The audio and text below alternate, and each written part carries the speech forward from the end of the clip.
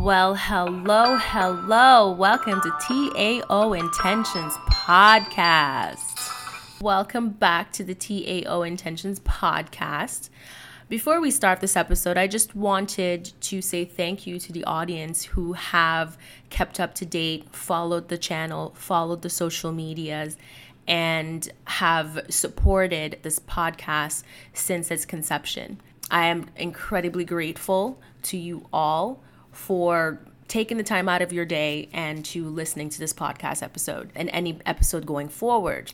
So on that note, for today's episode, we will continue our tribute to Black culture and the women that paved a way for us, all of us, by just being amazing, by being heroes in their own right and fighting so we can have access to opportunities.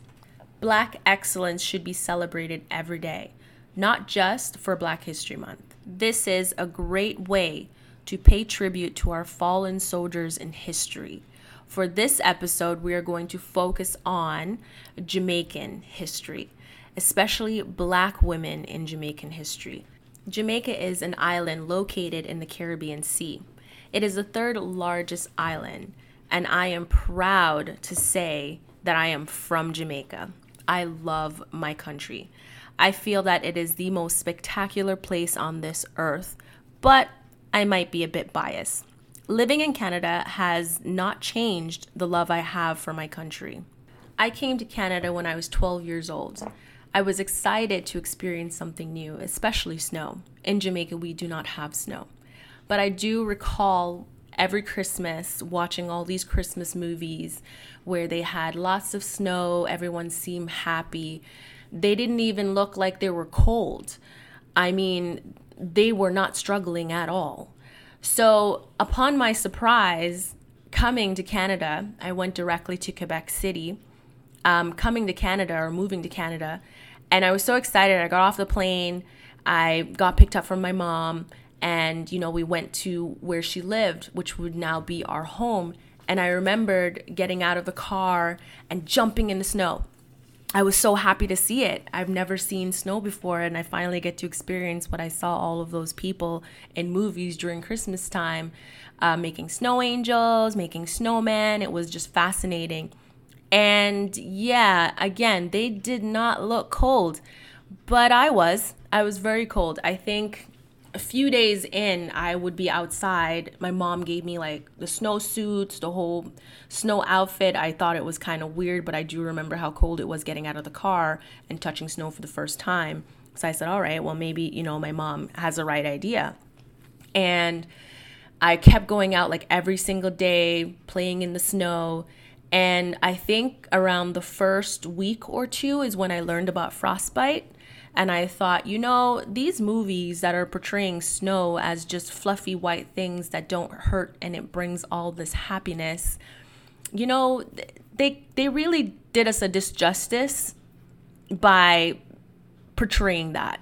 So I had to say I still love snow, but unfortunately it's freezing and it's cold, and I would not recommend someone playing in the snow for too long. I mean, I see a lot of people going snowboarding and skiing for hours, and I just don't know how they do it. Mind you, I did try snowshoeing a few years back, and I thought I was going to freeze to death. But upon doing it, I realized that it's still a workout, and it still increases the blood flow and the heart rate in your body. So by the time I finished snowshoeing, I was sweating, and I was super hot. And I just felt like I was confined. So I guess the snow sports that we do here in Canada, or any cold place on this earth, does really, really warm you up and, could really turn into a fun experience. So that was a winter activity that I did a few years back. I did try and learn. I paid for lessons for snowboarding. And now that was an experience. I thought I had, killer legs. As a Black woman, we have some good thighs and we have the glutes to help us out. But doing snowboarding was a workout. I've never had to squat that much ever and hold a squat for every turn or every move. You have to have balance. You have to be okay falling. It was a painful experience, but one of the best times I ever had. I don't know if I would do snowboarding again because it was so much work. And keep in mind, when they teach you to snowboard, they bring you on the bunny hill with like all the kids. And when I was in high school and this Canadian girl comes up to me and she said, "Oh man, I went snowboarding and I fell a lot on the bunny hill." Like, I laughed at her because in my mind I was picturing like a really little hill. Like, it was a tiny little hill. Like, you can't fall off this hill. It's so tiny. So now looking back, I feel like an idiot laughing at this Canadian girl for saying she fell a lot on a bunny hill, because seeing a bunny hill for myself, I was thinking, this is crazy. This is a huge hill. And then when you go around the side, like where the main entrance is, for the skilled professional people who have been doing snowboarding and skiing for years, they're coming down this huge hill. That hill would have terrified me. So the fact that, you got to the bunny hill and you were thinking it's super slow or like super small, it's like half the size of a gigantic hill. I could slide down there on one of those slides, but I don't know if I could do it standing. I feel like I would hit a bump or a roll or a fall or whatever it is. It scared the shit out of me. So I really don't know how people snowboard, every winter, and they find it so fun. I was terrified. So I fell a lot on the bunny hill. Like, I don't know how these people do it. And I literally went home with bruises, especially on my bum and my legs, and my thighs were so sore from all the squatting, because with snowboard, you have to have the right structure and you need to squat to be able to navigate properly. You have to have your balance. So it's a lot of things to consider when you're snowboarding. So I think the next thing on my list when it comes to snow activities will be skiing. I feel that skiing might be a bit easier for me. I'm not sure. You have 2 little slides on your feet and it's separated, whereas a snowboard, you're doing it from the side. You're going down a hill from a side and you're navigating. So I'm not sure which is easier. But the fact that I did snowboarding and I found that incredibly hard, I'm really hoping that skiing down a little bunny hill is going to be much easier for me. So it's definitely a sport, and it's scary for me personally. I know that, kids growing up and learning how to do these activities at a young age, they grow up not fearing it. And so they're way more talented than I would have been, because I only learned, again, like just a few years ago. I was still an adult. We still, have a lot of fear in us because we're no longer children.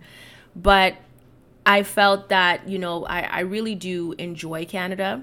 And I mean, I'll dedicate another podcast episode kind of discussing certain things that I've already done in Canada that I truly enjoyed. But I just wanted to let you guys know a little bit of my background living in Canada in contrast to Jamaica. And so going forward in this episode, I wanted to kind of focus on Jamaican heroes, especially Black women who are Jamaican heroes that have truly paved the way. Here is a fact that I wanted to also mention before going into the podcast episode, is that Jamaica was the second country to be freed from slavery, to have its independence. The first country was Haiti, and I would love, to talk to somebody who has knowledge and depth about the history of Haiti, because they paved the way for other islands to get their independence. And, I'm very thankful for that. And a lot of people don't give the credit to Haiti for what they have done for many islands to come. And Jamaica was second right after they fought for their independence, and the struggle that they went through. I would love to have someone come on the show and really talk about what they really went through in Haiti and discuss their history. So Jamaica was the second island to have received their independence. And again, we fought for it. And, Jamaica is a country that has been through a lot. And so if we could break that all down in one episode, talking about the struggles that Jamaica has been through, and, you know, the fighting nature of our people and what we've had to do to survive, it would be a very intense episode. And that will be produced in the future once we've gotten a few people on board that will help with that podcast. So let's begin with one of our first heroes in Jamaica, Nanny of the Maroons. So before I get into talking about Nanny of the Maroons, I wanted to just kind of give a bit of information about the era which she triumphantly succeeded at what she was put on this earth to do. So Jamaican Maroons are Africans who escaped from slavery on the colony of Jamaica. They established free communities in the mountains, escaped Africans who were enslaved by the Spanish during the 1493 to 1656 were some of the first to develop such a refugee community. The English invaded the island in 1655. The English expanded the importation of slaves to support their extensive development of sugarcane plantations. Africans in Jamaica continually fought and revolted. Many who escaped became the Maroons. The revolution disrupted the profitability of sugarcane economy in Jamaica. Nanny of the Maroons led the first Maroon War against the British from 1720 to 1739. Nanny was known for being a military leader by the British and the Maroons. She was skilled in organizing the guerrilla warfare to keep away the British troops from attempting to penetrate the mountains to overpower the runaway slaves. They freed themselves. She was also a wise woman, a chief in her time, who dedicated and educated runaway slaves by passing down legends and encouraged the continuation of customs, music, and songs that came from the people of Africa. She instilled confidence and pride. One of the things that I have to say about Nanny of the Maroons, I learned about Nanny when I was living in Jamaica in school, a part of learning our history. And I felt a deep connection to her just because she's a woman. And she was one of the only women that they really talked about her with such pride. And I thought to myself, listening to that story, like, wow, as a child, wow, she is a brave, strong, confident woman. I don't think that I would have had the strength that she had to fight during that time when the world is against you and you are suppressed and you are just considered to be, you know, labor or an item to be sold and casted out and to be used and thrown out. So I don't know if I was in her time, if I could have stood beside her and fought against the discrimination, the racism, the fact that, you know, they see you not as a person, but as a product to be used to profit off of. And so now looking back and, you know, talking about this story and sharing it with you, I still believe that I would suck completely at leading a war against a nation as the British. And the reason why I would say that is because during that time, the British were known to be one of the most powerful armies in the world. And they have conquered a lot of places. They have even people in Europe. If you actually research the story of the Scottish, I mean, they came in with their guns. They came in military form.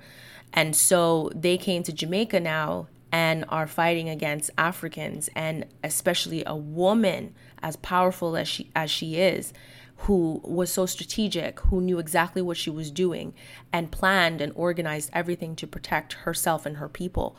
And so for them to even, you know, turn around and recognize her skill in warfare is phenomenal.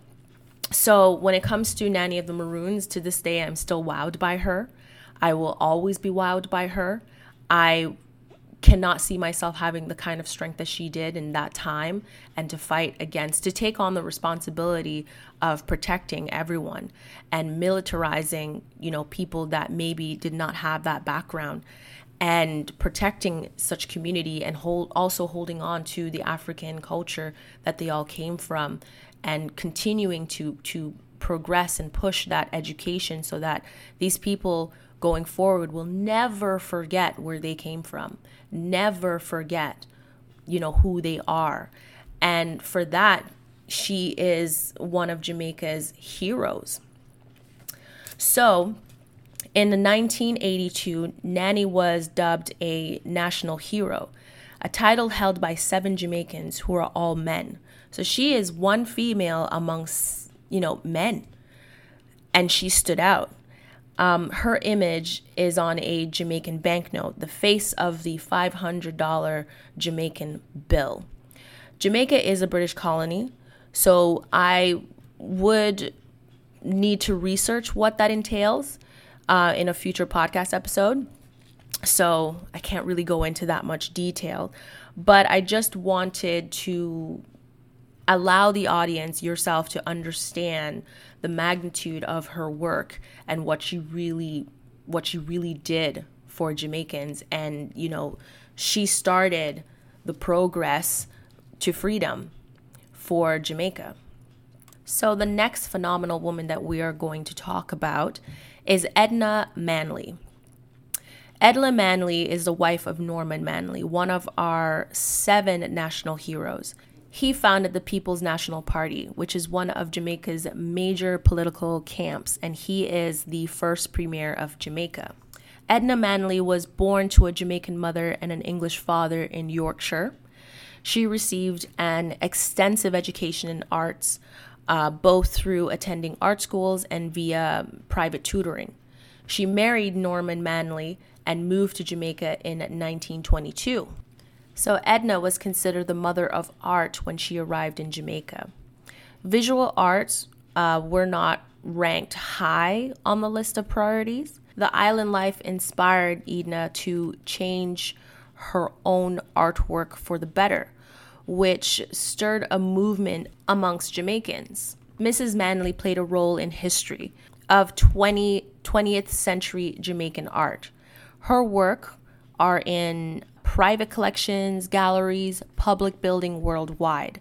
In 1929, she was awarded the Institution of Jamaicans Silver Musgrove Medal. In 1943, she became the first recipient of the Gold Musgrove Medal for her outstanding contribution in leadership in the arts in Jamaica. In 1950, Edna was a co-founder of the Jamaican School of Art. One of Edna's most well-known pieces of work is Negro Aroused. The piece is a tribute to people of African heritage awakening to a new consciousness. I did see the art online of the Negro Aroused. The name doesn't actually suit the art, but I do appreciate the art. I'm not sure why she decided to name it that. Maybe it was to stir up controversy. I am not sure. But her art, it's actually quite beautiful. And it turned into, monuments and is shared worldwide. So I really do appreciate that she brought art to Jamaica and that she developed these arts to inspire culture, and from her experience in living in Jamaica and being a part of the country as a whole, and putting art from Jamaica on the map the way that she did in her time. So it's nice to kind of see a woman behind a strong man, and he's paved a way for himself and made history. I mean, when you go to Jamaica, you get off of the plane, you see all of our national heroes, and that's just in Kingston.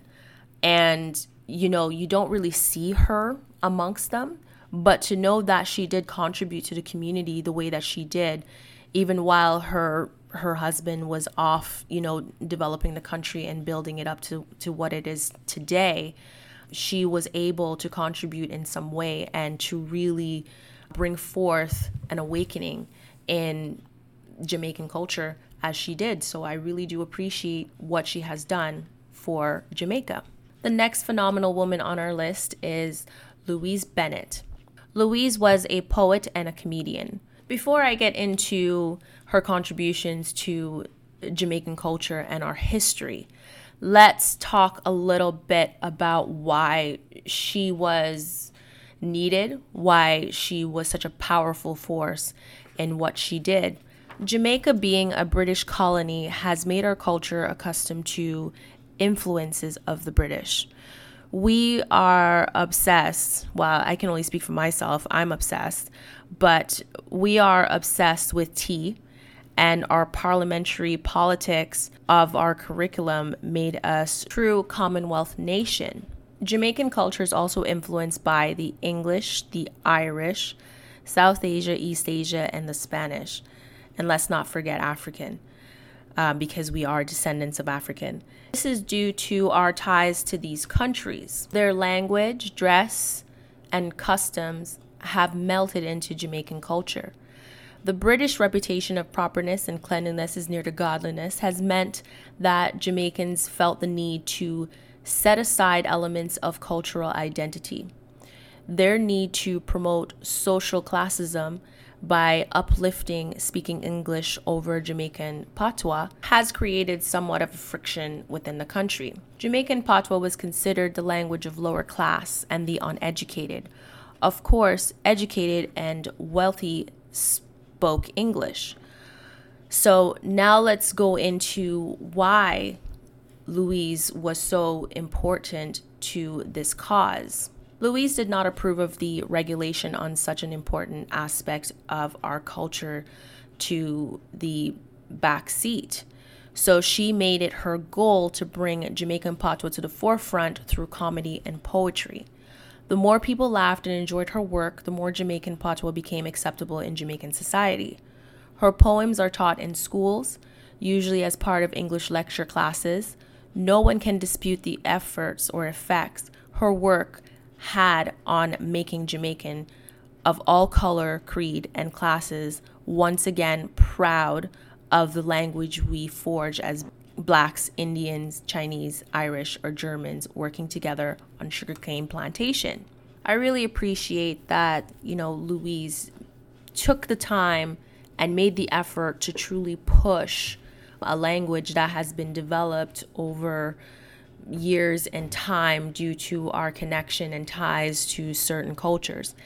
And honestly, Jamaica wouldn't be Jamaica if we did not speak patois. Now, growing up, I do feel that the social classism of speaking English has been at the forefront of our culture. Even growing up, I've been told by many people that if you want to get a good job, you need to be able to speak proper English. If you want to be successful in Jamaica, you need to speak proper English.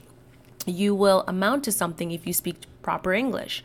So I feel that even though she has worked so hard to make sure that culture, our Jamaican culture and our history with slavery and the language that was developed during that time, she pushed for that to remain in history and to remain a part of our culture.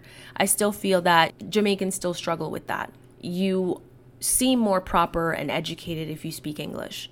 And it is really sad because some of the people that I've met who, speak patois, they're not dumb. They're very educated and straightforward people, and they have a lot to contribute to their country.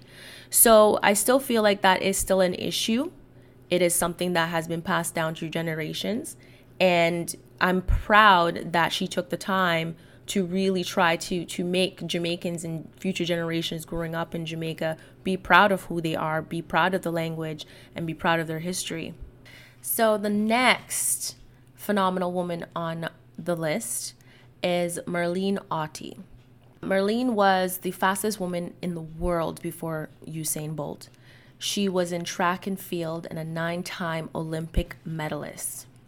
She still lives in Jamaica and she is the most decorated Jamaican female athlete. She competed from 1978 to 2002 and continued to compete until 2012. She was honored with an 8-foot statue in thanks for her contribution to Jamaica. Prime Minister Percival James Patterson said these words, "Your life is one of legendary endurance. From Moscow to Sydney, you showed the world that Jamaica is a force to be reckoned with in athletics. You have always displayed determination and grit. Your success in track and field is unparalleled. We know we can't take the Jamaican out of you. No matter where you roam, this will always be your home. We love you and we shall always cherish everything that you have achieved while emblazed in black, green, and yellow." Merlene Ottey paved the way for athletes such as Shelly Ann Fraser-Pierce, a Jamaican sprinter and gold medalist. So I really do appreciate her story. She was one of the fastest women in the world for a long time. And before Usain Bolt even came on the scene. And so I really had to dedicate a section of this podcast episode to her greatness. I hope you do a little bit more research on her. She is amazing. I do want to take this moment to give credit to the website that honored this wonderful young lady with strength and valor. It was alexischateau.com. So definitely go and check out the website and read up on some of these wonderful heroes. You know, to put this in the universe, I would love to interview this individual that wrote all of this. She used impeccable words to describe the greatness of each and every one of the women that she featured in her website. And so if she's out there and she's listening to this, I really hope that she knows that I would love to have her on this podcast to have a discussion about her writing, her work of art, and just to have her explain her passion of Jamaican heroes. Just wanted to touch a little bit about Merlene Ottey's story. There is a sad part about her story that I would like to share. The saddest part about her story was the death of her cousin in Toronto, Ontario, Canada, Mersha and Tamara Ottey.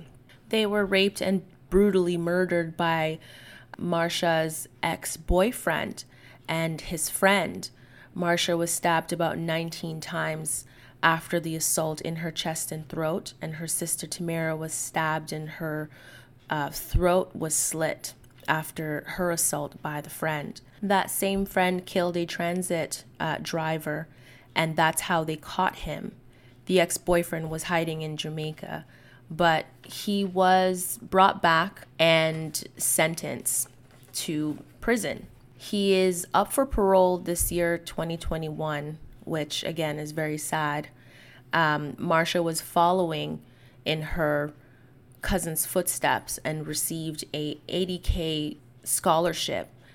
She was well on her way to achieving her dreams. And so that was the only downside to Ottey's story. I am completely saddened by the pain that these young women mother must be going through, because I think in the report that I had read, you know, she went to work and it was a single household, so she was taking care of 2 daughters. And, you know, before she left, her daughter said, if something was to happen to me, it's my ex-boyfriend that did it. And so the mother didn't really understand. She knew it was a toxic relationship and she knew that they were no longer together, but she did not understand what was happening to her daughter at school.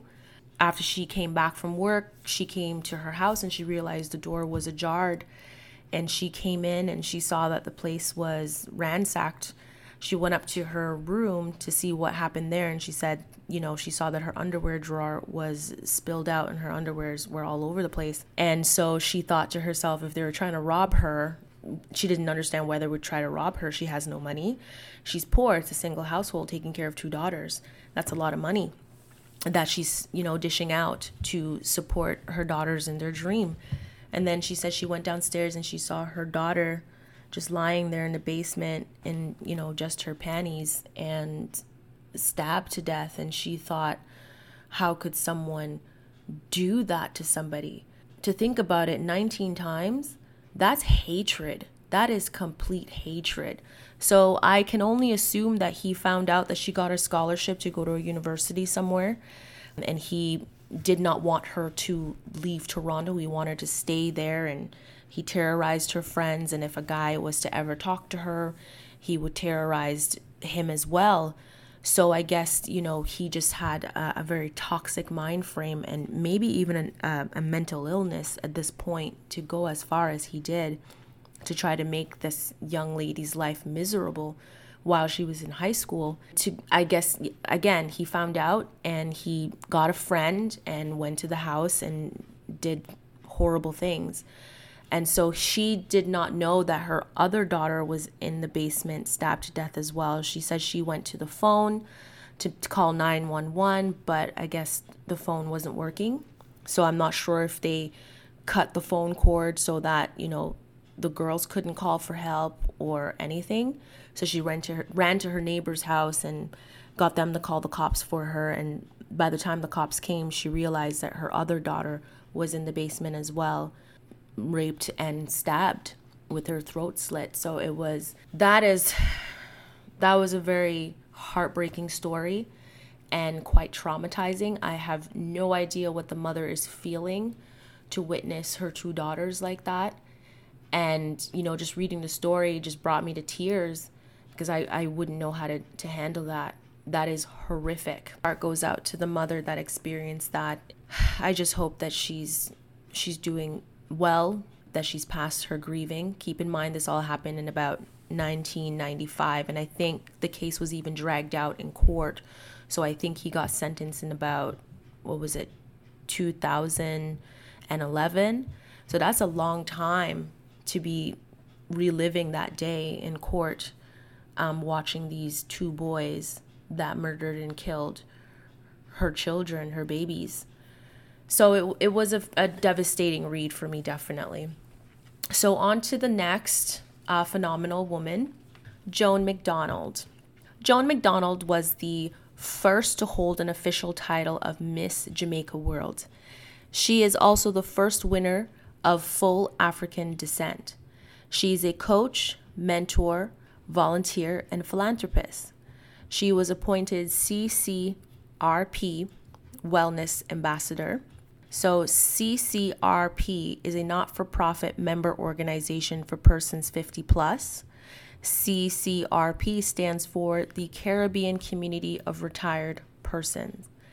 She has completed a variety of work in the field of public service. In 2019, she was honored with a congressional proclamation at Jamaica's 57th annual Black Tie Gala in New York. Before her win, she was a dance teacher at Wolmer's Girls' School in Kingston, Jamaica. She established a successful career as an event planner and personal development coach, grooming contestants for Miss Jamaica World and Miss Jamaica Festival Queen, as well as mentoring queen mothers. She is also an active member of the Lions Club of Kingston, a Justice of the Peace, and trained facilitator for restorative and community justice practice. And so she took the opportunity that was given to her to make movements in the community of Jamaica. And I really do appreciate her story, because to be the first full Black African descendant woman to win Miss Jamaica World, that is a big deal. It really is. It means that the community recognizes the beauty of a Black woman and the beauty of that reflects the community at large. So I just wanted to kind of add her, or not kind of, I wanted to add her to the list of people that have really influenced Jamaican history. And to add her to that list as a strong Black woman, a phenomenal woman who has really paved the way for many others after her. And so that concludes this episode of Black Women in Jamaican History. I hope you all enjoyed the show. Don't forget to click the follow button under TAO Intentions Podcast on Apple Podcasts and Google Podcasts. TAO social media pages are Facebook at The Ambitious Obsession, Instagram and Twitter at The Ambitious Obs. Now, I hope you all have a wonderful day.